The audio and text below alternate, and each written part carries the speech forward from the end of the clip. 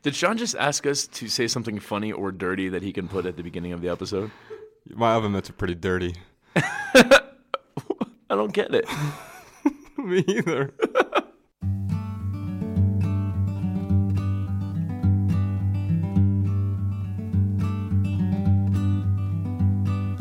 Every little thing you think that you need, every little thing you think that you need, every little thing that's just feeding your greed. Oh, I bet that you'd be fine without it. Hello, everybody. Welcome to the Minimalists Podcast, where we discuss what it means to live a meaningful life with less. My name is Joshua Fields Milburn. And I am Ryan Nicodemus, and together we are the Minimalists. Welcome to episode number 53. Today we are going to talk organizing. Boring. It's a weird topic, and I think quite often we get confused about organizing.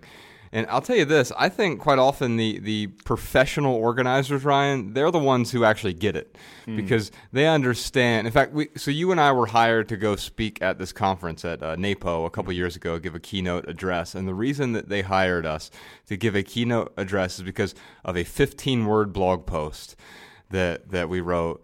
And all it said was, the easiest way to organize your stuff is to get rid of most of it.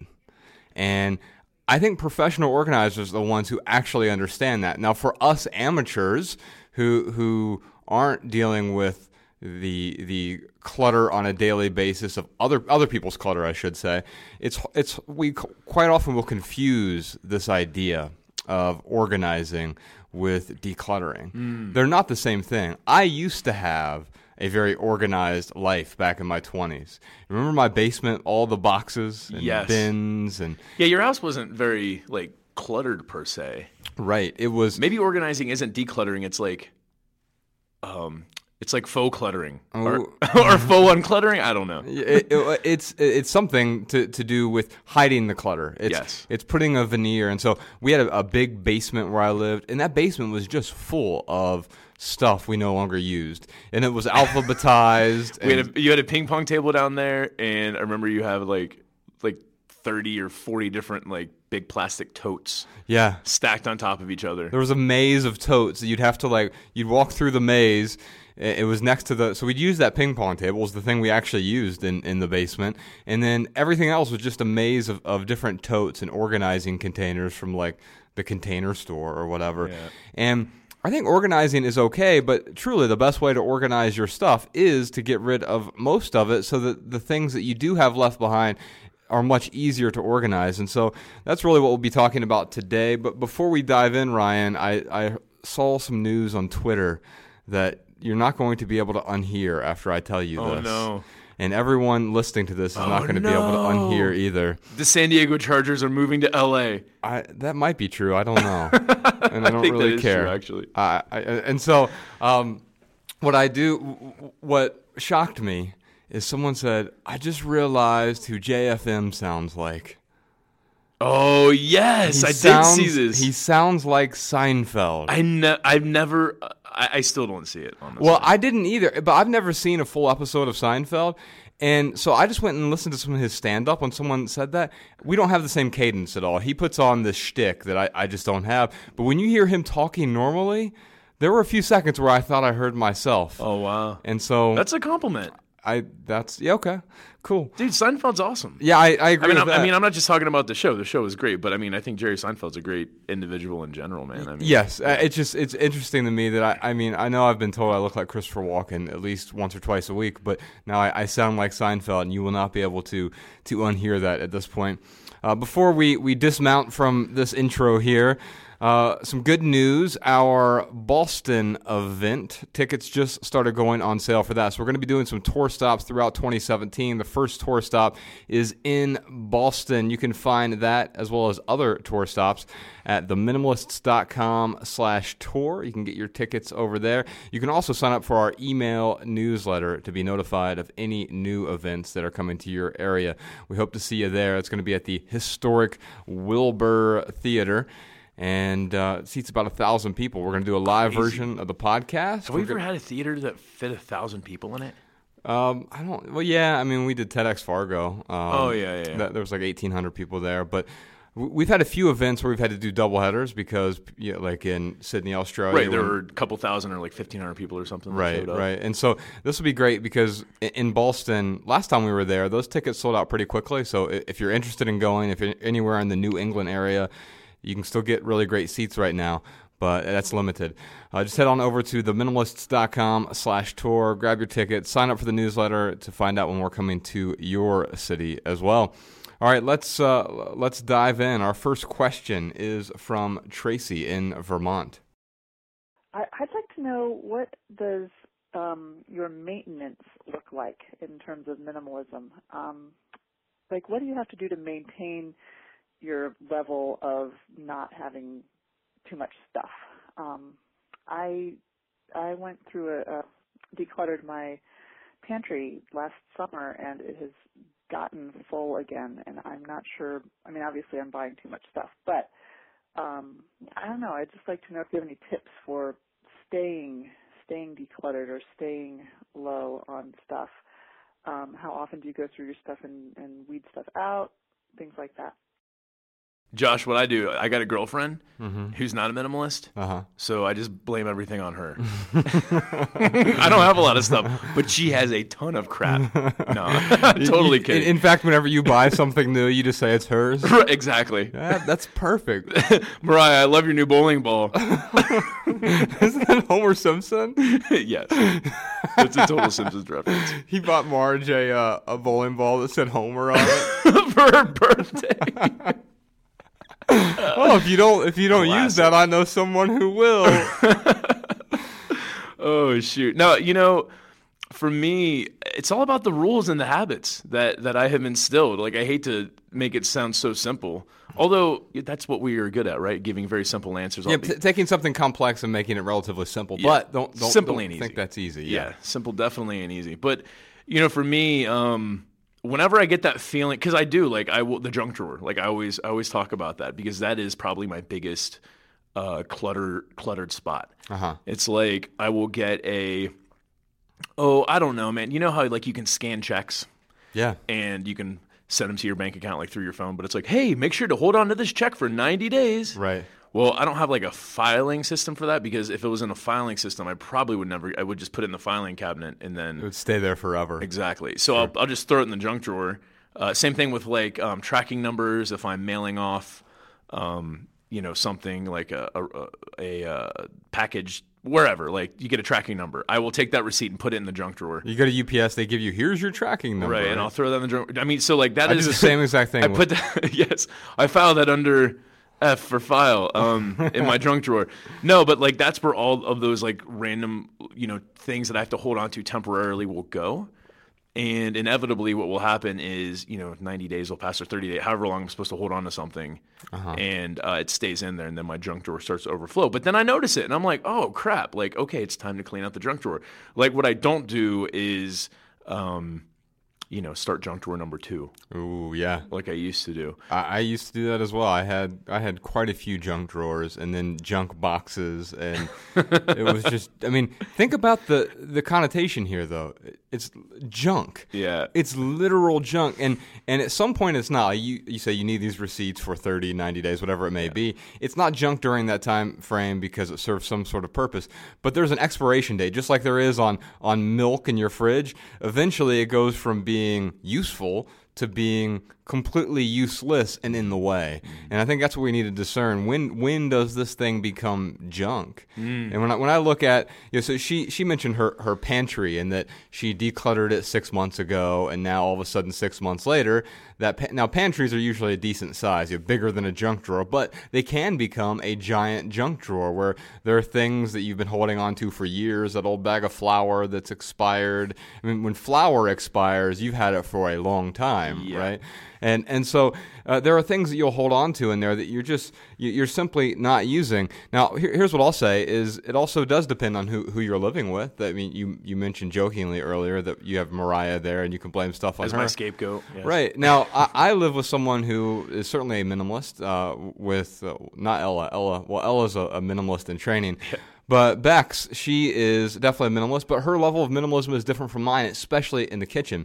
And so having all these additional accoutrements and having things not as organized as I would like necessarily is something I have to be able to deal. There's a certain level of clutter that I need to be able to deal with because it's functional clutter, and I still may consider it to be clutter. If you want to take a tour of our kitchen and decide whether or not there's clutter there at all, Becca has a website called Minimal Wellness, and if you just go to minimalwellness.com/kitchen, she did Ryan and I did tours of our houses, but she did just like a kitchen tour where you can see inside the junk drawers and the cabinets, and but she uses everything that she has there. And I can tell you, for me, I'll go back to that initial thing we talked about at the beginning of this episode, Tracy. The easiest way for you to organize your stuff is to get rid of most of it. And so when it comes to your pantry, maintenance has to do with having fewer things to maintain. And once you get down to what's an acceptable level, and by the way, that can be a moving target, that can change over time, then I really think maintenance starts with the questions that you are asking yourself. So ask yourself, does this add value when you're going through there? So for anyone playing the minimalist drinking game, you can take a shot now. I think we waited at least be wasted by the end of this show, Josh. Well, our drinking game, for those of you unfamiliar, is instead of taking a drink every time we say add value, you're supposed to get rid of something. So, Tracy, you can go into your pantry now and get rid of at least one item, or I've said it at least twice now, so 2 items. But ask that question, does it add value? But what other questions will empower you? You can figure out some empowering questions for you anytime you go into that pantry. And also, I would look at, Ryan, you mentioned the rules, and I would just say maybe you need to adjust the time frames a little bit. Yeah, Tracy, you said that obviously you've bought too much stuff or there's too much clutter in your pantry after 6 months. Well, maybe you just need to adjust the time frame there, that instead of waiting 6 months to declutter that thing, maybe it's 90 days, it's 30 days that you do an assessment. I can tell you with my digital files on my computer, I'll go through the beginning of each month and I'll just delete a bunch of stuff that I haven't used in the last 30 days and I'm not going to use in the next 30. And so I think that can be helpful, especially in the physical world. What are some things in your pantry that you can delete that are truly just in case items, not just for when? Like, I realize that there are going to be some seasonal things. You got that can of pumpkin that you're going to use next Thanksgiving or something. Of pickled beets. Right. I mean, there are things that you're going to actually eat, but you have to be honest with yourself. And the cool thing is there's some stuff in your pantry now you can let go of. You can donate to your local food bank, and someone else will actually use that stuff. They will get value from it. And so it's up to you to determine what are the things you're going to use, give yourself a time frame, and then stick to that time frame. And the other thing I would do is consider, whether it's that monthly purge or every 3-month purge, put it on your calendar. That's how I know to go onto my computer and say, well, it's time for me to start deleting these old files. At the beginning of each month, I have a little calendar reminder, and I'll spend half an hour to an hour doing it. Now, it's interesting, Ryan. I this morning I brought you a blender because I got a new blender recently, and this is a total coincidence, but I was cleaning out some stuff from my pantry this weekend, and I bought a new blender because I needed a bigger one because I'm doing just a ton of smoothies every day to try to. I'm dealing with some health stuff, as many of the listeners know, and so I'm doing these beet and kale and probiotic smoothies. They're not very tasty. Sounds good. I was just going to say, I'm like, actually sounds pretty good. It's a beet, kale, ginger, and probiotic. And I'll usually put a few blueberries in there to sweeten it up a little bit. And then I'll do some collagen as well. And so I've got this huge blender now and that I'm getting a ton of value from, using it every day. And I had this much smaller NutriBullet kind of blender. And I know yours just broke from what you told me. And so I brought it in trying to figure out, will Sean or will Ryan get some use out of it? And so the other thing to think about there, and if not, of course, I'm just going to put it in our donation box. So if you go take a look at my house tour at theminimalists.com/Milburn, you'll see one shot there. On the stairs, there is a donation box. Now, we don't keep a donation box on the stairs every single day, but when it's at the beginning of the month, when it's time to get rid of that thing, I will intentionally put it in the way. So I constantly have to walk past the donation box, knowing that, okay, now's a good time for me to determine what things in the house do I need to donate? What haven't I used in the last 90 days? So the 90-90 rule is a rule that works really well for me. Have I used it in the last 90 days? Am I going to use it in the next 90? And then I'll put it in the donation box, and we'll take it over to Goodwill or Donation Warehouse and let them figure out who's going to get value from it. Let them be the intermediary. I'm not going to necessarily go to someone's house and say, could you use this? I'll check with some people I care about first and give you a nice blender that I have, but otherwise I'm going to donate it, let them find it a new home. And Tracy, I'd love to give you a pair of tickets. I know you're up in Vermont, so it's about 2 or 3 hour drive down to Boston. If you want to make a day trip this April, we'll be there. Tickets at theminimalists.com/tour, but we'll send you a pair of those if you're interested. Sean, if you could reach out to her and see if that's something that she would like, we'll get you a couple of those tickets for that event at the Wilbur Theater. All right, our next voicemail question is from Savannah in Grand Rapids. I've been trying to put a lot more focus lately on being more intentional with my time and my days, and a lot of the different things that I've been reading about have talked about using a notebook or some type of physical paper planner to plan out your days and kind of set your intentions for the day. While I like the idea of that and I kind of understand how that might be more intentional in doing that process of physically writing pen on paper, it's not something that I think will really work well for me. I don't really want to carry around another item with me day to day. I really prefer to use the calendar on my phone, so I just have that with me all of the time and I can reference it if needed. I also use a shared calendar with my husband so that we can kind of stay on the same page and know what's going on in our lives day to day, what appointments are coming up, birthdays, things like that. So I feel like I'm sort of stuck in between, liking the idea of trying to be more intentional when I'm planning out my days and things like that, but I don't want to use a paper planner. So I just wanted to see if you guys had any suggestions or maybe could share what you use or how you kind of set your intentions for the day or your calendar planner, that type of thing. So you're certainly uninspired to use this paper planner, even though people have suggested it to you and said, try it out. Here's what I'll say. If you want to try it out, great, but it sounds like you don't want to try it out at all. And so I certainly wouldn't recommend it. You already have this adverse reaction to it. Now, does it mean that it may be worth trying for you to see if you can break a pattern? Yeah, possibly. But the thing I'll tell you is I'm less concerned about the tools. I'm much more concerned about the action itself. So if you're more interested in planning, it's not about the paper that you're using or the pen. None of us care which quill that Thomas Jefferson used to pen the Declaration of Independence, except Ryan. He is a quill aficionado. but most of us don't really care. We don't care what pencil that Stephen King used to write Carrie or whatever. What we care about is the action of doing the work or doing the planning in this case. And so the method that you use to plan, you can find one that's going to be ideal for you. You can try. I recommend trying some out. So maybe trying the paper method and comparing that to other methods. Personally, I don't have a physical planner. I use the calendar on my phone. Ryan and I have a shared calendar that we use for different things. We have the Minimalist calendar. We have a PR calendar for different interviews that we do. Our podcasting, it goes on the Minimalist calendar. We have individual calendars that we share with each other so that we can book time accordingly. And so that actually works a lot better for me, just having the basic Gmail or Google Calendar entry. But some other things to test. I can tell you what I've done. You mentioned planning your day's intentions. There's something called the 5-minute journal, and we can put a link to that in the show notes, Sean, if you don't mind. It's something that I've tried in the past. I didn't get a ton of value from it, but I know a lot of people who have found value in it.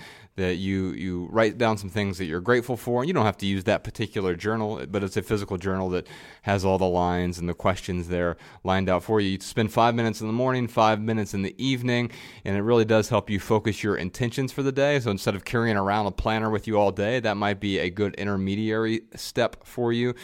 And then also keep in mind that some of us are visual learners, some of us are auditory learners, some of us are kinesthetic learners. And if you're, and we're all a combination of the three, obviously. If you're more visual and kinesthetic, then having that physical journal in front of you might help out a lot. I know Sean, our fearless stalwart producer here at the Minimalist Podcast, he is constantly writing all the time, and so he probably is a much more kinesthetic learner than I am. I'm a much more auditory learner than most people, and so saying things out loud repeatedly helps me out. It also helps me look like a crazy person, but I'm okay with that. And so when I do write things down, I usually put it in the memo pad of my phone. I've got just tons and tons of memos that I'm able to organize the way that I like it organized, but that's the system that works for me. Ultimately, planning your days, Savannah, is going to have a lot more to do with the tools that you find the most benefit from, and not the tools themselves, not someone prescribing the tools to you. What do you think, Ryan? Yeah, I would just echo exactly what you said. The only thing I think I would add is whatever you choose, stick to it. Like whatever method, whether you do the memo pad on your phone, memo pad on your computer. That's what I do too, Josh. Like I've got on my phone, if I got a country lyric that comes to mind, like a line already. Ryan's constantly working on a country album, yes, by the way. Yes, I love it. He doesn't listen to country music, but he's creating a country album that he wants to listen to. Yes, we have like. No, we don't even have an EP yet. But you say we as in me and Mariah. We work on this together, man. What's your band name? Do you have one yet? No, one was recommended to me, Nico Dayton from one of my buddies in LA, because Nicodemus and from Dayton, Ohio. Yeah. So that's as close to a name that we have, but I'm not very fond of that one. Yeah. But no, I'll write down an essay idea in there. I'll tell you what, on my memo pad on my computer, I have my schedule, like my ideal schedule. I don't get to follow this every single day. I know I've shared it on past podcasts, but I keep it like right here on my computer. So I can constantly reference it. But, at the end of the day, Savannah, you don't need any particular item to help you stay more organized. The hardest part of staying organized is following through with whatever tactic you use to stay organized. Yeah, I agree with you, Ryan. Stick with it until you don't want to stick with it anymore, meaning you have some sort of planned date where I'm going to reevaluate this. If you're going to try the 5-minute journal thing, for example, try it for at least 30 days. And then at the end of that, you can determine, okay, I am getting immense value from this, or I'm getting no value, or I'm getting some value, and if I change it a little bit, then I will get much more value from it. Yeah. People are drunk by this point in the podcast already. Add value. No, the other thing, too, that I do that helps me out a lot is I will plan my week out with Mariah. Uh-huh. So, like on Sundays, sometimes it's Saturdays, we will plan out like what that following week is going to look like. And then I will, every single night before I go to bed, I'm looking at that calendar, like actually even before I go to bed, because it'll be 6 o'clock at night and I'm like, oh man, I want to, Mariah wants to watch, this movie or something, and or it's 8 o'clock at night, and that'll keep me up. It's a 3-hour movie. It's going to keep me up till 11 before I make that decision. Like I'll pull up my calendar. I'll be like, okay, what do I got to do tomorrow? What time do I need to get up? Oh shoot, I got to record a podcast tomorrow. Probably don't want to stay up till 11:30 or midnight tonight. Right. So I think checking your schedule out before you go to bed is going to help. And then in the morning, like I check it again in the morning, like just to remind myself what I have, but that totally sets the intentions. Like today we're recording a podcast and I got a couple mentoring appointments later on. And I am totally prepared for that. If you want to set your intentions, though, because that's the one thing that really stood out with this question, Savannah, meditate. Just take like 5 minutes, whether it's at night or in the morning, and just or both, yeah, and just set your intentions in. Like I do that all the time. I will sit there for 5 minutes.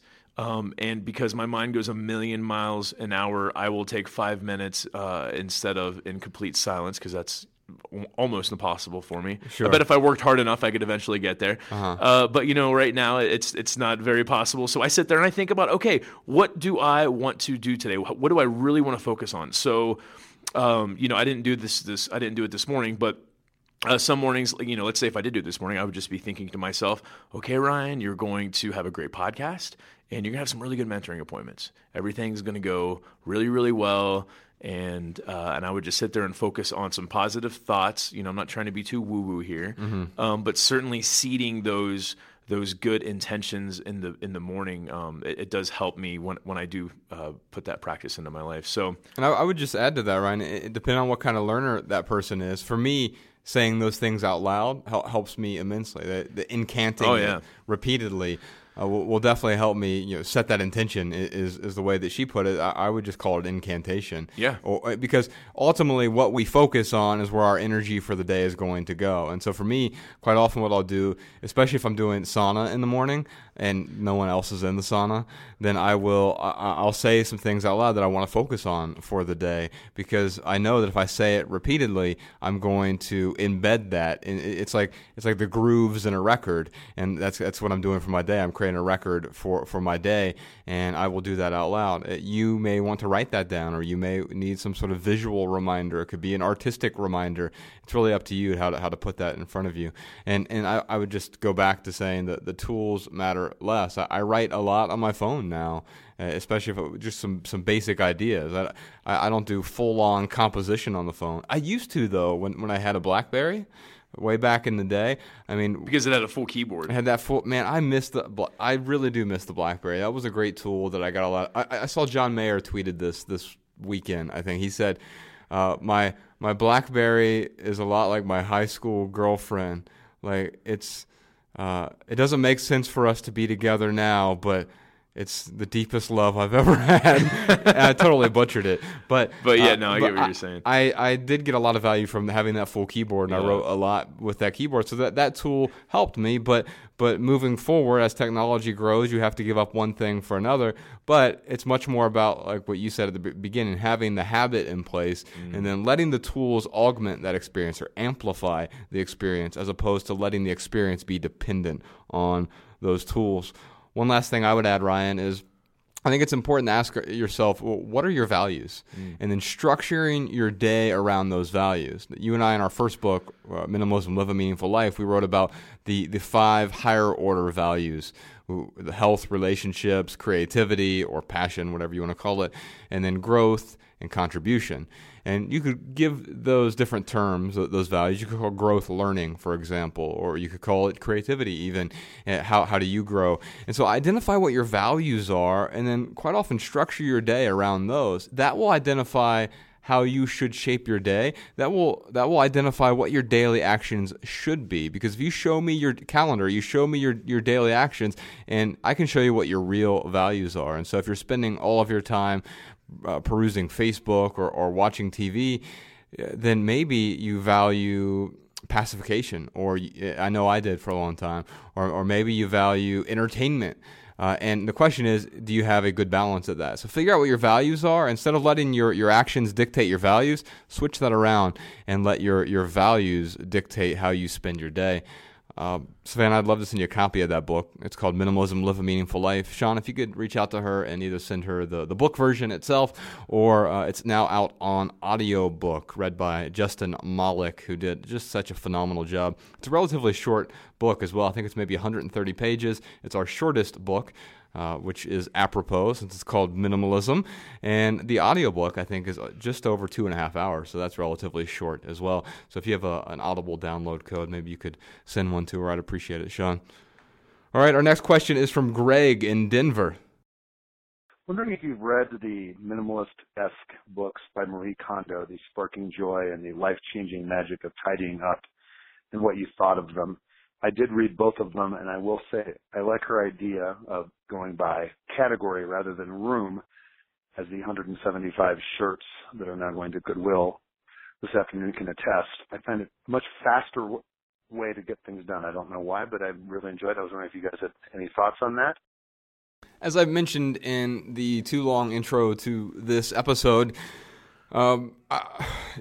professional organizers seem to be the ones who really understand that the best way for us to organize our lives is to have less stuff to deal with. In order to do that, we have to start sorting through the things we do have and then intentionally bringing new things into our life that act as tools or bring joy in some way. So you're asking about Marie Kondo's books that she had. And what I'll tell you is I think a lot of people get a lot of benefit from those. Those books are very focused on the how-to side of things, and I think for many people that can be very important, knowing how to appropriately fold your socks or whatever. For me and Ryan, we're much more concerned with the why-to side of things. What's the purpose behind decluttering? Because I found for me personally and for thousands, if not millions of our audience, they have found more benefit and more leverage in understanding what are the benefits of letting go. And so I think you can have both. Understanding the why to really helps you embrace that how to side of things. I think we all instinctually know how to declutter our closets or how to declutter our kitchens.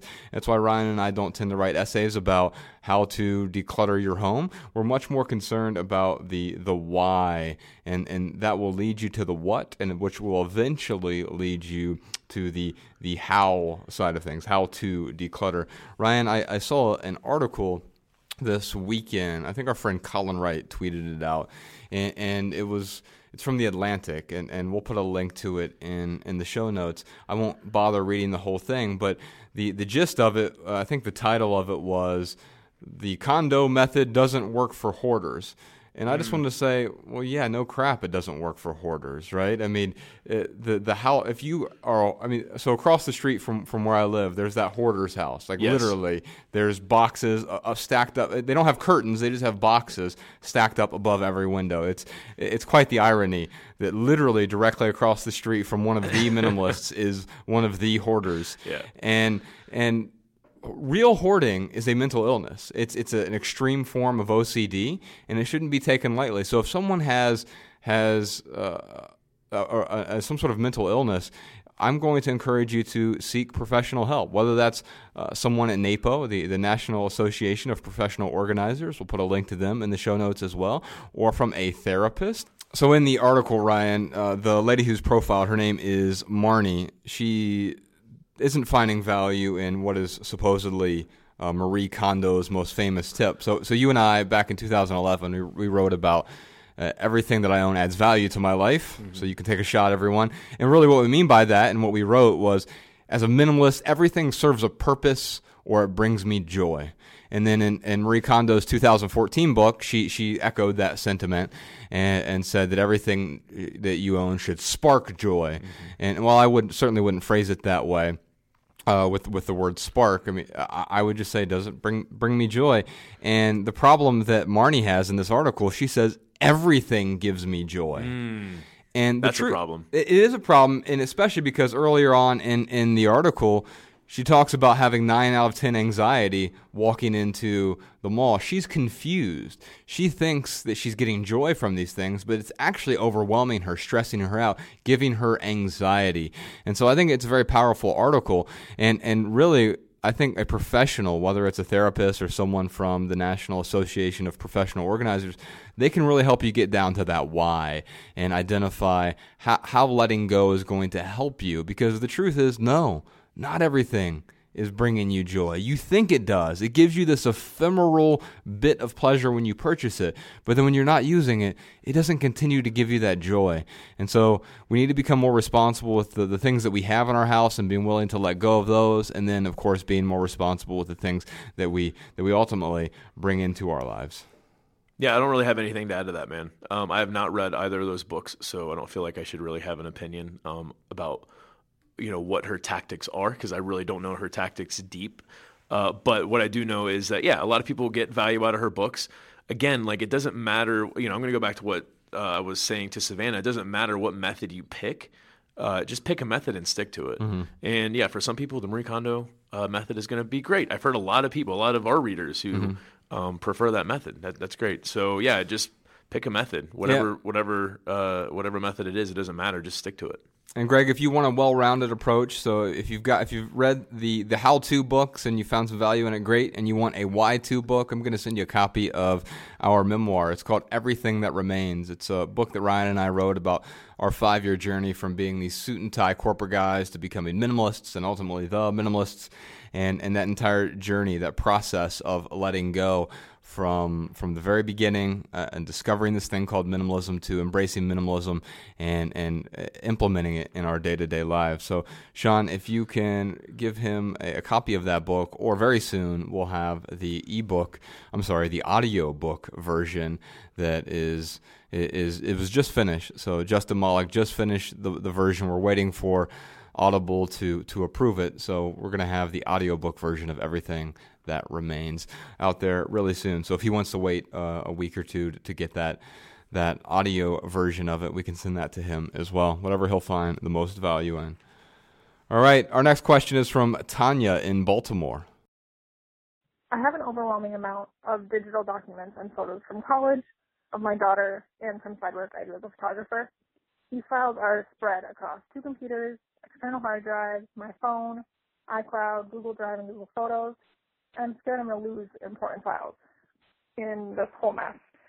So how do I go about decluttering my digital files and eliminating duplicates, as well as creating a system that's organized, easily maintained, and safe? Tanya, this is a great question, because digital clutter is certainly it can be an issue for a lot of people. As I was listening to this question, I thought to myself, like, okay, if I had to start from square one, like how would I approach this horde of digital pictures and scanned images, so forth and so on? Boxes of photos, old paperwork, right. Files. What would you do? So I've got these 5 steps for Tanya. First, I would choose where you want to store all of your digital files. It may be on your computer. I would not recommend that. If it's only on your computer, then that's the only spot it is. Mm-hmm. You could also put it on a hard drive. Again, wouldn't recommend just putting it on a hard drive if that something happens to the hard drive. And unfortunately, like I have seen people who have had, like a terabyte hard drive filled with a bunch of digital content on there, and somehow the hard drive locks up and they don't have access to it. Yeah. So personally, I use the cloud. I'm not going to sit here and advertise who I use because they don't pay us, and I think that some of the cloud services are the same. It doesn't really matter who you pick. I know that Hightail is an amazing company. I only know that because the people who work there, we have done some speaking engagements for their company. I know some of those people personally. We had, I think in some of our bonus content, we had the CEO of Hightail in some of our bonus content. So great people there. Dropbox is certainly a good company too. You could use them. But step 1, choose where you want to store all of your digital files. Step number 2, schedule a time to tackle these files. It sounds like you have a mess, and it's going to take a lot of work. It's going to be difficult to organize this mess. I do think that, yes, this is certainly a situation where going through and organizing is going to help you be a little bit more clear on where these photos are. But what you'll find too is once you go through this, you're going to start getting rid of stuff too. Like for me, I had a bunch of old college papers. I don't know why. If somehow you get this dream where you're like, oh Ryan, you actually are 1 credit short from graduating, and we need all of your old school papers. That's not a dream. That's a nightmare. Yeah, right, exactly. And I remember when I was going through, decluttering my digital stuff, I came across my 101 classes, and then my 200 classes, and I just deleted everything because I'm like, I'm never going to use these papers again. Right. And holding on to them for some reason, thinking about holding on to them was kind of stressing me out. And I was like, I'm just going to go ahead and get rid of them. That's an important point because it was stress. If it wasn't stressing you out and it was just out there on some hard drive or cloud, it's not really that problematic. Yeah, I agree. But I'm the same way, obviously. We talked about this last episode. I'm a ball of stress. So deleting the things helps me out a lot for sure. Yeah. Okay. So schedule the time to tackle these files. And then step number 3, which I guess maybe this is 2.5, I don't know. But take it one device at a time. Either start with your computer first or your phone first or your tablet first. And just take it one chunk at a time. Keep it simple as you can. And then, step number 4, when you're going through those files on that device, choose either the easiest or the hardest group of files to start with, depending on your style. Like Josh, when he decluttered, it took him several months to declutter. Right. That is your style. Right. For me, I'm like, dude, I don't. If I take 6 months to declutter, I'm never going to get decluttered. Right. Let's have a packing party. So I did it in 3 weeks. Yeah. So depending on your style, some people like to start with the easiest. Some people like to start with the hardest. You choose, but start with one of those, and then step number 5, repeat until it's all gone. Step number 3 that you were mentioning there about the starting with one device, and then move, or one box or whatever it may be. I think that's useful. It reminds me of the story of when they have drug mules that come over over the border, and they make them swallow these huge balloons filled with heroin. And you know what I'm talking about, right? I think so. Yeah. So what they'll do with a drug mule. I'm not endorsing this practice, by the way. I'm laughing at the analogy. Yeah, I don't know if I saw it on Narcos or something, but right. But they put these 4 huge balloons you have to swallow so you can carry them over the border. Well, the truth is that they're going to make you swallow 100 of these, but they don't put all 100 on the table at first because you're going to walk in that room and freak out. No, they put 4 on the table, and so you get one down. You're already a fourth of the way through this round. And you get the 2 and 3, and then, okay, I'm almost done. 4, whew, I made it. I feel accomplished. All right, here's 4 more heroin-filled balloons. And so I think the same can be true with any of our clutter. And I agree with Ryan. It took me a long time it took me about 8 months to get rid of about 90% of my possessions.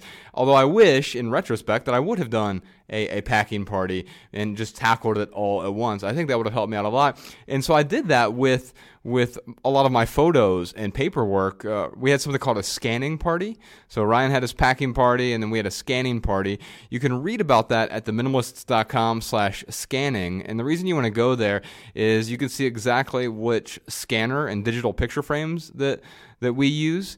And the reason that was important for me is we took something that was kind of laborious, kind of boring, and I can tell even in your voicemail, you're like, I kind of have to go through this. And we made it a little more fun, right? It was a stressful event. I've got all these things that are stressing me out, all these photos, all these hard drives, whatever it may be, and it's stressing me out. Make it fun by having a scanning party. Bring some friends over, get some food, schedule it. Yeah, and then do the same for your friends as well, because more likely than not, they're going to want to do the same thing. They'll see the benefit. Oh, wow, you scanned all these photos. You're actually using them in a digital picture frame. That looks gorgeous. And they'll want to do that too. Last Christmas, Ryan, actually the Christmas before last, Becca, my partner, and all of her siblings got this digital picture frame for her parents, and they can now upload new pictures. So her and Ella, Bex and Ella went skiing this weekend. Any pictures from that, they can just upload to their digital picture frame from 1,000 miles away or whatever. And so you can use this technology, you can embrace this technology to use those things that otherwise would just be taking up space in a box in your attic or in your basement or in a photo album that you never look at. You can actually use those things in a digital picture frame. Personally, I have a little bit of redundancy here. I do an external hard drive. It's like a 1 terabyte external hard drive where I back stuff up, but then I also have everything in the cloud as well. There's a lot of redundancy there too. Yeah, absolutely. So if you have a place like Dropbox or Hightail or wherever, they're not just going to keep your photos all on one little shared server and then that crashes. Oh, sorry about that. No, they know that they have to be reliable 100% of the time, because if they're not and they lose your photos, well, then that's a huge problem. But I do have the hard drive that I'll use, and then, of course, it's backed up in the cloud as well. And when it comes to naming files or renaming files, so once you've scanned those in, I'll tell you my quick method is I will name a file with the year and then the month and then the names of the people who are in the photo. That's helped me stay organized. It also helps me search for different photos if I want them in the future. Like, oh, I remember remember the year I took that. It was 2008. And, I think Jason was in that photo. And I just type in Jason or 2008 or whatever, and I can then find that photo that I was looking for relatively easily because I have at least some sort of system. So find that system that works for you. And then I'm going to recommend 2 places for you to go here. One is we did a whole podcast on technology early on in our podcast. I think it was episode number 2. You can go back and find that in our feed, but we'll also put a link to that in the show notes. And there is an entire technology chapter in our book, Essential, which is an essay collection of 150 essays about living a more intentional life. 12 different chapters in there, from minimalism to stuff and relationships and passion and success, but there is a technology chapter that, Tanya, I think you'll find a lot of value in that. Sean, if you could send her the book of that, or it's available on audiobook as well. If we have any Audible download codes, I'd appreciate whatever one she will find the most value in. All right, we'd love to hear what y'all have to say. So if you have a comment about organizing, including minimalism tips for how you handle organizing, or tips for any of the callers today, leave us a voicemail at 406-219-7839. We'll air our favorite comments and tips on the next episode. And here is a tip for you. Write down your message before you call. That will help you articulate your point and increase your chance of being on the show. All right, man, you know what time it is. It is time for our hashtag Ask the Minimalists lightning round, where we answer questions from social media. We are on Twitter and Instagram at The Minimalists and Facebook.com/The Minimalists. And during this lightning round, this is where Ryan and I do our best to answer each question with just a short, shareable, less than 140-character response. We also put the text to these minimal maxims in the show notes, so you can copy and paste our pithy answers on social media if you'd like. All right, man. Our first question is from John. John asks, how do you recognize when organizing becomes a distraction from or substitution for the thing you set out to accomplish? Well, I think for me, my short answer here, Ryan, is organizing isn't the same thing as letting go. And that's what I tried to allude to early on in the show, is quite often we confuse, I'm going to just put this in a box and hide it in my basement or hide it in a storage locker, and I'm going to feel more organized that way. And yes, it may look more organized, but it's not the same thing as letting go. And it's not as freeing as letting go as well. Keep that in mind. Organizing is not nearly as freeing as letting go. Maybe that should be my pithy maxim for Sean to put in the show notes. My pithy maxim is this: distraction is a form of procrastination. I think the opposite could also be true, though. Yeah. Procrastination often distracts us. When I know, because I don't feel good when I procrastinate, man. But I try not to let my crastination turn pro. But I see it more like a novice procrastinator. I'm a faux procrastinator. All right. Yeah, but no, I whenever I notice I'm procrastinating, it's because I am not associating enough pleasure with making the change or taking the action I want to do. And so I need to either associate pain with that procrastination, because you're right, it's absolutely a distraction. It's distracting me from taking action. Or what's happening is I'm not associating enough pleasure with the action that I want to take going forward. Yeah. All right, our next question is from Curves. I don't think that's the women's gym, or it could be. I don't know.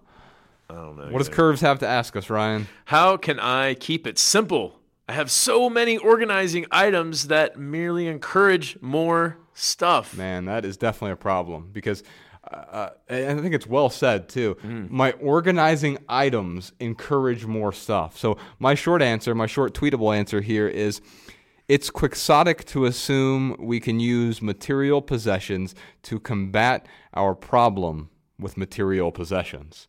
So we're using fire to fight fire. Rarely works. There are some forest fire cases where that actually does work. But most of the time, if your house is on fire, Ryan, you don't run in there with some sort of fire spinner saying, I'm going to put this out. by doing the fire spinning dance. No, you want to dump water on it. No, of course I wouldn't do that. and I think letting go is the water we want to put on the fire here. So getting rid of the stuff. And then, yes, there are some tools, some items that can help our experience of organizing and help it go better. I'm not completely against organizing. What I am against is thinking organizing is the same thing, and thinking that organizing is actually going to solve our problem with stuff. It's not. And I would just say, because I am more OCD, I'm much more organized than your average person. If you compare my junk drawer versus your junk drawer, you can actually see a picture of our junk drawer. Does not look like a junk drawer. Well, but it does to me because I share it with other people, right? And so it's not as pristine as I'd like it. I remember when Bex and I first started living together, she's like, all of your bottles line up perfectly. Like you've got the olive oil and the almond oil, and they're all pristine. And it's like, yeah, I go out of my way to make sure everything is immaculate. The only way I can do that, though, is by having way less than your average person. Can you imagine me trying to organize 300,000 items in the house? It would be overwhelming, and I'd be so stressed out. And it would go back to what that hoarder article was. Yeah, I would feel a 9 out of 10 anxiety all the time. But for me, having fewer things radically reduces that anxiety that I feel around those things, and it makes it easier for me to organize those few things that I have. Yeah, here's my pithy answer for you, Curves. It's impossible to keep it simple if you have an abundant supply of organizing materials. I think it's great, man, because it's by definition, right? By definition, it's not simple. If you have a complex system of organizing, it can't be simple. And so, have the things that do add value, but otherwise, get rid of that excess organizing material. It's one more thing you can let go of. Is the saying "fighting fire with fire"? Is that like? Does it mean actual fire, or does it mean like gun? Like shooting guns. Like if someone's firing at you, the only way to fight back is with fire. No, it comes from forest fires. It does come from forest fires. So we in the summers, late summers in Montana or all the mountain states for the most part, there are really bad forest fires. Lightning will strike, or someone will leave a cigarette lit or something. Usually it has to do with lightning though, and which makes the only you can fight fire. Only you can prevent fire, forest fires. It's like. I just imagine Ryan out in the woods with a lightning rod or something. only you can fight fire with fire. Ryan, where are you going with that gasoline and matches? I'm going to go prevent forest fires. No, but there will be the controlled burns. Controlled burns that a lot of these places do to prevent it from spreading to houses of different. I don't know why I just had that thought. But for the most part, maybe we can have a controlled burn of our stuff. Get rid of that excess stuff. And that will be your fire. Do not start a fire in your home. Well, okay, fine. What's our next question? Let's see. This one's from Scott. What software, if any, do you use to keep yourself organized? All right, my short answer is I embrace technology, but whenever I rely too heavily on tech, I feel disorganized, and that's important to me because I want these tools to be tools, not crutches for me. I don't want to lean on them too heavily because here's the thing. If the tool goes away, then all of a sudden I'm going to feel helpless. And I don't want to feel helpless because if you feel helpless, that is the extreme version of disorganization. That's the problem with a lot of the hoarders is they just feel helpless. They're drowning in a sea of stuff and they need some help. And so the technology will help me, but I'm not going to rely too heavily on it. Yeah, I really don't. I mean, besides my calendar, and I'm trying to think what else I use. I have that go-to meeting software that helps me schedule like mentoring appointments. Or if anyone wants to talk to me for an hour, community leader from one of the minimalist.org groups, I'll just send them that link. Hey, schedule an hour with me here. So like that, just some little stuff that I use. But ultimately, here's my answer for you, Scott. There's not a piece of software out there that will do the hard work for you. Taking action is our responsibility. Yeah. And I think it's too often that we rely on technology to take the hard work out of it. And there are certain technologies like Evernote, for example. I know a lot of people who love Evernote. They absolutely love it. I don't love it. I just don't get value out of it. I'm sure that if I sat down and used it every single day and forced myself to use the system that they have, that I would get it. and maybe would help me organize some things a little bit better. But I don't feel like I'm struggling right now for organization when it comes to, my essays or when it comes to communication with people.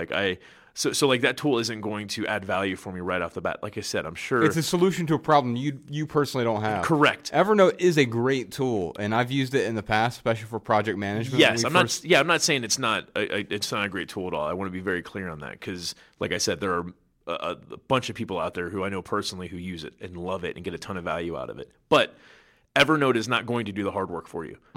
Yeah, I agree. And so I'll just list off a few things I use. I use Scrivener for writing quite often, although I use Google Docs for a lot of stuff when we're sharing things amongst each other. That is the easiest way for me to share different writing with people.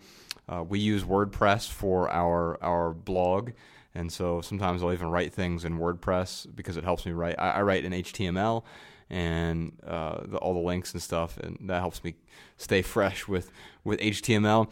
But I try not to rely too heavily on those because technology will change. Better technologies will come around, and I'm willing to let go of my current technologies. I'm willing to let go of my BlackBerry to embrace whatever the next thing is for the future.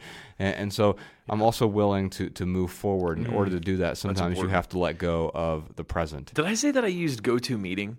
Yeah, you said GoToMeeting. I meant Schedule Once. Thank God we don't get paid for advertisements. I was thinking advertising about that. The wrong company. So we at the end of most of our episodes, we do something called an added value portion of the show where we get to talk about something that's added value to our lives recently. And I just thought about it. It's like it's an advertisement without advertisements. Right. It's just, hey, I've really enjoyed this thing.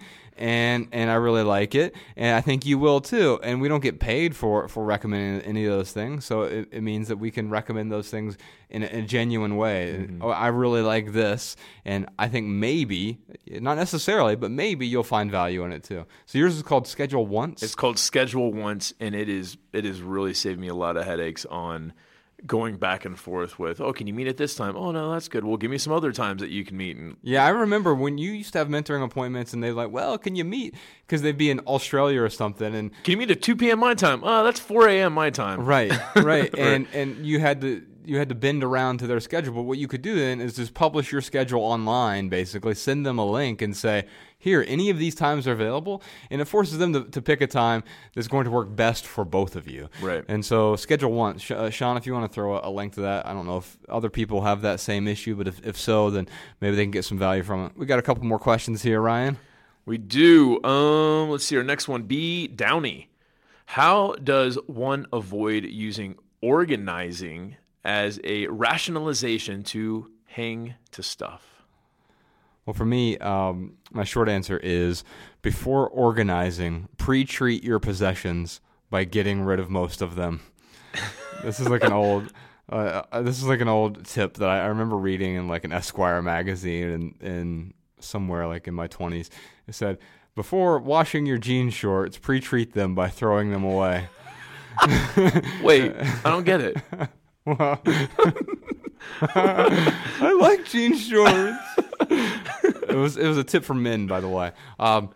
But yeah, to pre-treat your possessions by getting rid of most of them.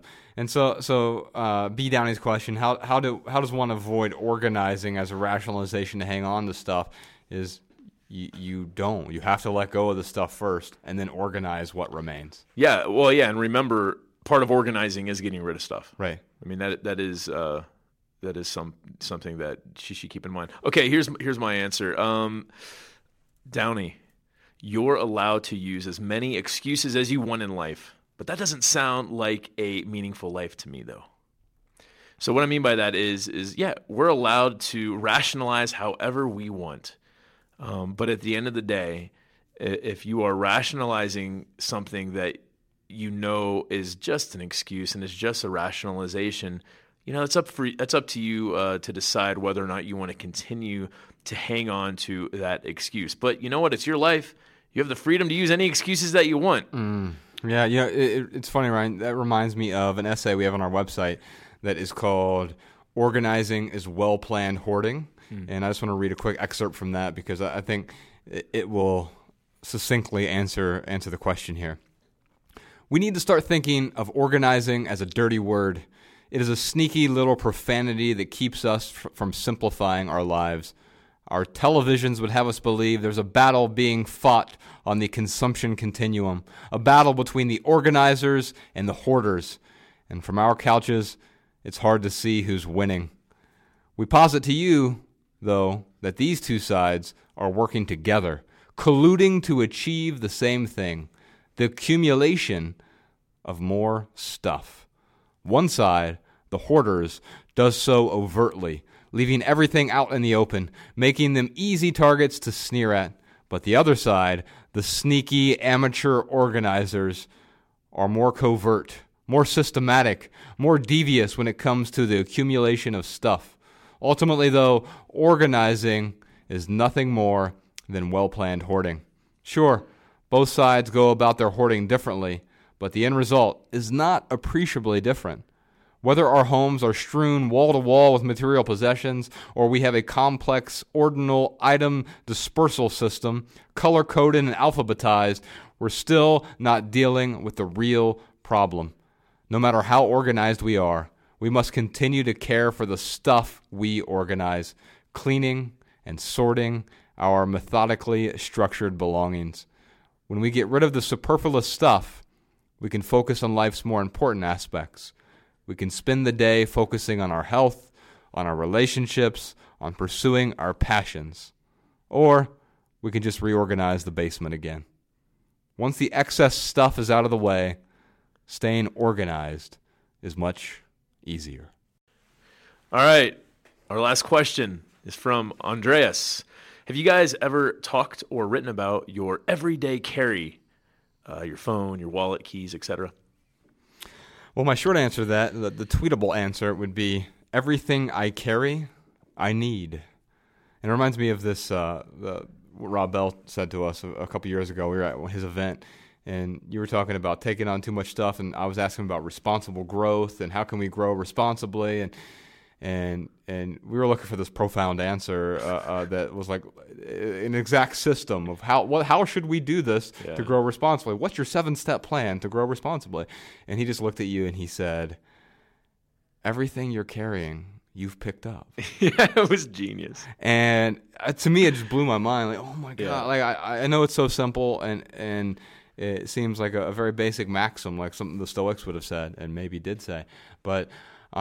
For me, everything that I carry with me is something that I truly need. I know our producer, podcast Sean here, has his fanny pack with him, and Joe Rogan uses a fanny pack as well, and that carries everything that they want, and it's all in one place. For me, it's relatively simple. I have my phone with me.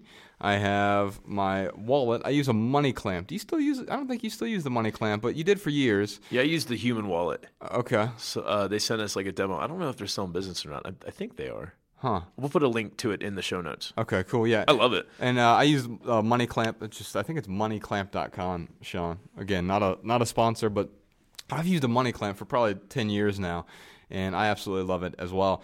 Get a lot of value from that. And it just has the very basics that I need. And the nice thing is it doesn't allow me to carry too much stuff because there aren't a bunch of pockets or places for me to carry things.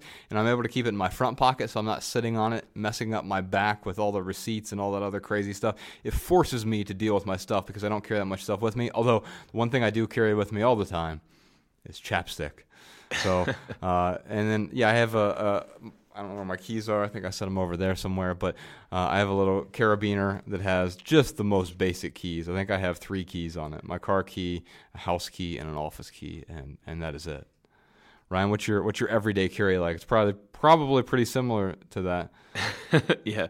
Well, my short answer is comparing our material possessions to others is a great way to see discontent. Ooh. So, asking like what Josh or I carry, it doesn't. I mean, that's. Because here's what I'm thinking is, like, maybe there's this amazing Swiss Army thing that I carry with me that just does, multiple things. Right. Someone might hear that and go, oh, wow, I could probably use that in my life. Uh-huh. And, well, now, like, you're just bringing something else into your life that you really didn't need ever. Uh-huh. It's probably not going to make their life appreciably better. Yeah. But maybe it does for me. Like I used to, I don't carry it so much anymore, but I used to carry just that little, it looked like a key. It folded onto my key ring, but it was like a little Swiss Army knife thing. Yeah, I remember that. You open boxes and stuff with it. Right. We were always like, especially on tour, opening book boxes and so forth and so on.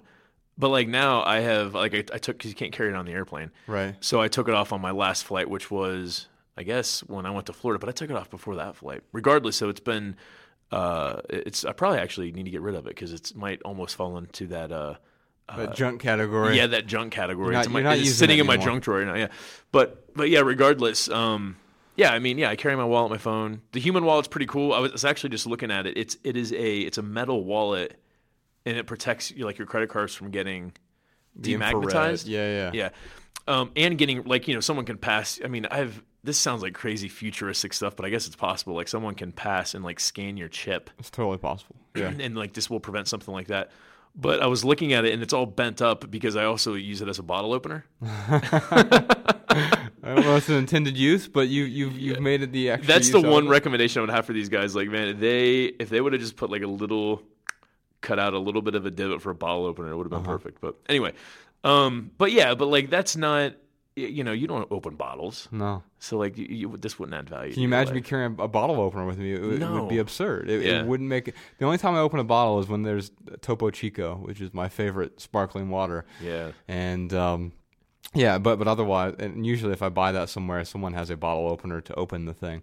But yeah, I carry with me everything I need. Yeah, it doesn't matter what we carry. Whatever you want to carry, Andreas, like you carry, man. If it adds value to your life, to your everyday life, then do it. But what Josh and I carry, it doesn't really matter. It's like asking us how many things we own. Right. It's it's not a silly question. I understand it is an intriguing question. Yes. We're all voyeurs in a way. Yeah, exactly. Yeah, but at the end of the day, I don't think that like knowing how many items we carry on us or how many items we have at our home, I don't think that adds a lot of value. Yeah, what adds value to my life may not add value to yours and vice versa. I don't need to carry the things that you'll find immense value in. So, I think that's a good place to start. Figure out what you need, carry that, maybe temporarily deprive yourself of something, and then move forward accordingly.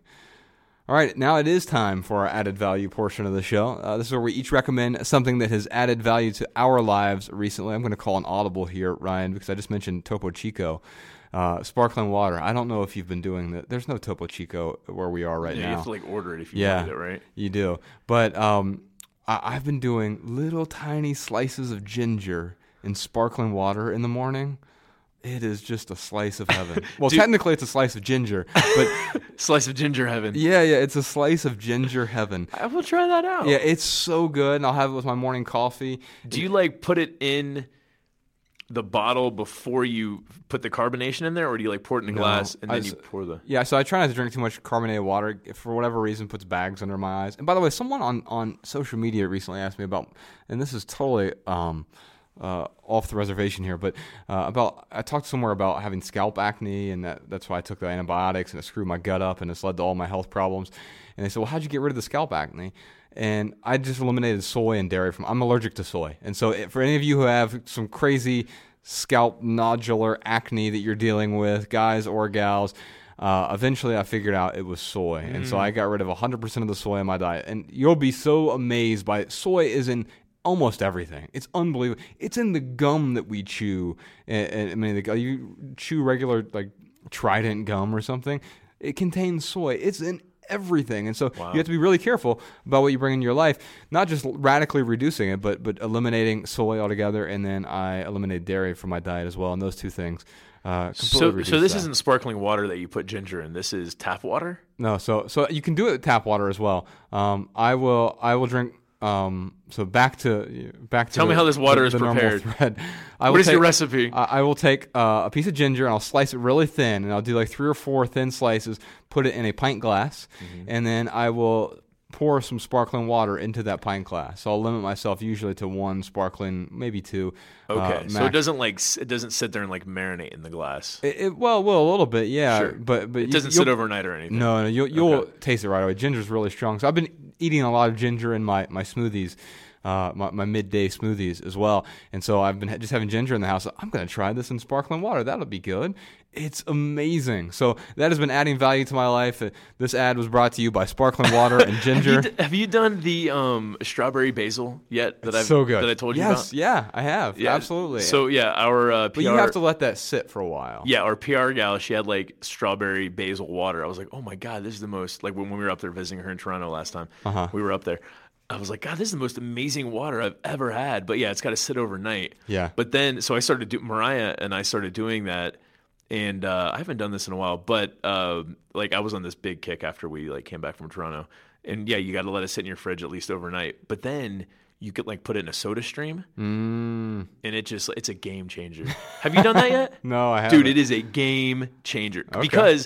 Because the thing is like with those soda streams, like you can't put the syrup in there first, right? Like you usually have to wait for the syrup. Well, there's no syrup involved with this. Yeah, I don't like the syrup. Tastes fake anyway. Yeah, I don't like it either. Yeah. So that's what I'm saying. Like this is a game changer because it does taste like strawberry basil. Because it is really strawberry basil. Yeah, and then like you can take that and if it's been sitting in there for overnight, you can put it in your soda stream and it doesn't blow up on you.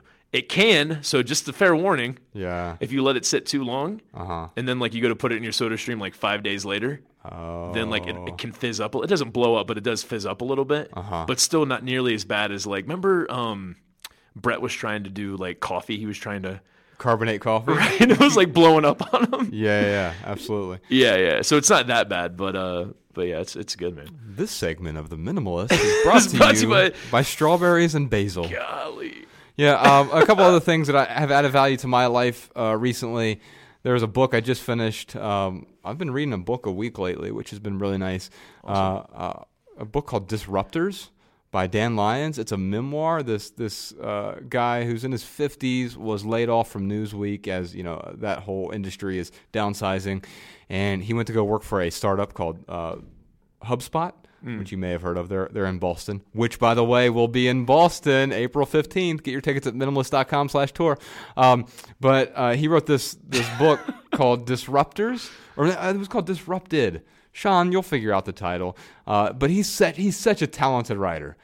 Dan Lyons, and it was just his antics of moving from this one world to this. Now, there were times where he seemed like a total curmudgeon, and it's not because he was in his 50s, but he was just so out of his environment. I've been accused of being a curmudgeon when I was in my 20s, so it had nothing to do with age, but he went from this one industry to this totally different industry, and it was this outsider's look inside the tech startup world, and it was illuminating. It really was. So I would recommend that. And the last thing I'd recommend, a podcast I've been enjoying. They only put out a podcast once a month. It's called L.A. Meekly, not L.A. Weekly, but L.A. Meekly. And it's these two guys, Greg and, I think it's Daniel and Greg. And they are as funny as you and I think we are. They're just hilarious. But it's a history podcast about the city of Los Angeles. Oh, that's cool. And they put it out once a month, and part of it's scripted, but they're so quick. They can just interject inside their script, and I mean, they're hilarious. So it's a little podcast. I don't know how many people listen to it, and I don't live in L.A., but I can appreciate L.A. from afar, and they do a great job, and it's hilarious. It comes out the first of each month, L.A. Meekly. You can check that out wherever you get your podcasts. Ryan, what's been adding value to your life recently? Well, I've got a recommendation from Mariah, actually. Okay. So she has been learning coding for like the last 3.5 months. Mm-hmm. And she started with this with Code Academy. So it's not Code Academy. It's Code Academy. Codecademy.com. Okay. And yeah, she really, really got a lot of value out of it. Like I was asking her this morning, actually, I was like, if you had to go back, because she's taken so many courses up to this point. Like some of the stuff she does now, like, it's. Remember in The Hangover when Zach Galifianakis walks into the casino and like there's all the numbers and everything going everywhere. Yeah. Like every time I see her working on something, like I imagine that's what her mind is doing. But I was asking her this morning if she could go back when she starts there, and she was like, "Yeah, absolutely." Like she would start at Code Academy. So anyone out there wanting to learn how to code, it's a great place to start. It's such a useful set of skills too, and it's going to just be more and more useful as we move toward the future. All right, well, let's move on to Right Here, Right Now. This is where we get to talk about what's going on in the lives of the minimalists. I already talked about this early on, so I won't belabor the point, but we're going on tour starting with Boston. You can find that and any other tour stops that we post as we post them at theminimalists.com/tour, and you can subscribe to our email newsletter there to be the first to be notified of new events. Also, other speaking gigs. We're doing one speaking gig a month right now, and I think we're booked up for most of this year, but there's still quite a few spots toward the end of 2017, and there may be one or two spots but before then as well, like in the spring or summer. But if you're interested in having the Minimalists come speak to your organization, to your corporation, to your university, you can just go to theminimalists.com/speaking, and we'll be happy to consider that. And if you've been living under a rock for the last month, that's okay. Minimalism, our documentary, which is just called Minimalism, a documentary about the important things, is now on Netflix in a bunch of countries, US, Canada, Australia, UK, Ireland, New Zealand. And if you're not in one of those countries or you don't have Netflix, you can also check it out on iTunes or Google Play or Amazon. And if you want to check out the 6 hours of bonus interviews that Ryan mentioned earlier, those are all available exclusively on Vimeo. It's something like 20 plus videos of diving deep into the interviews from the film if you want to check that out. Ryan, we got anything else going on? No, man, just some voicemail comments and tips from our listeners. Hey, Ryan. Hey, Josh. This is Lisa from Minnesota. My advice to your listeners who are moving and are wondering what to take and what to leave behind is imagine you are in your new home and you open a box and there is the thing that you are wondering about whether you want to take. And are you thinking, wow, I'm so glad to see this. I cannot wait to use this in my new home. Or are you thinking, oh man, what the heck was I thinking? Why did I pack this? What the heck am I going to do with this? Hi, my name is Jamie Middleton, and I live in Orlando, Florida. Recently, within the last couple of years, on my birthday and then at Christmas, I said, I don't want things. I'd rather just do things with you guys. I'd rather have experiences. So we take a trip or we go someplace really fun or special. Also, instead of buying things for your kids, we have a membership to a science museum, a children's museum. And those are great things to ask for if people are looking for gifts for you as a family or for your kids. Get a zoo membership or ask for a museum membership because you can make that last all through the year. And those are places that your children can go and play with quote-unquote toys that are free, that belong to someone else, and they have to manage the clutter and you don't. All right, y'all, that's it for this episode. If you have a question for the Minimalists, give us a call, 406-219-7839. And if you leave here with just one message, we hope it's this: love people and use things because the opposite never works. Thanks for listening, y'all. See you next time.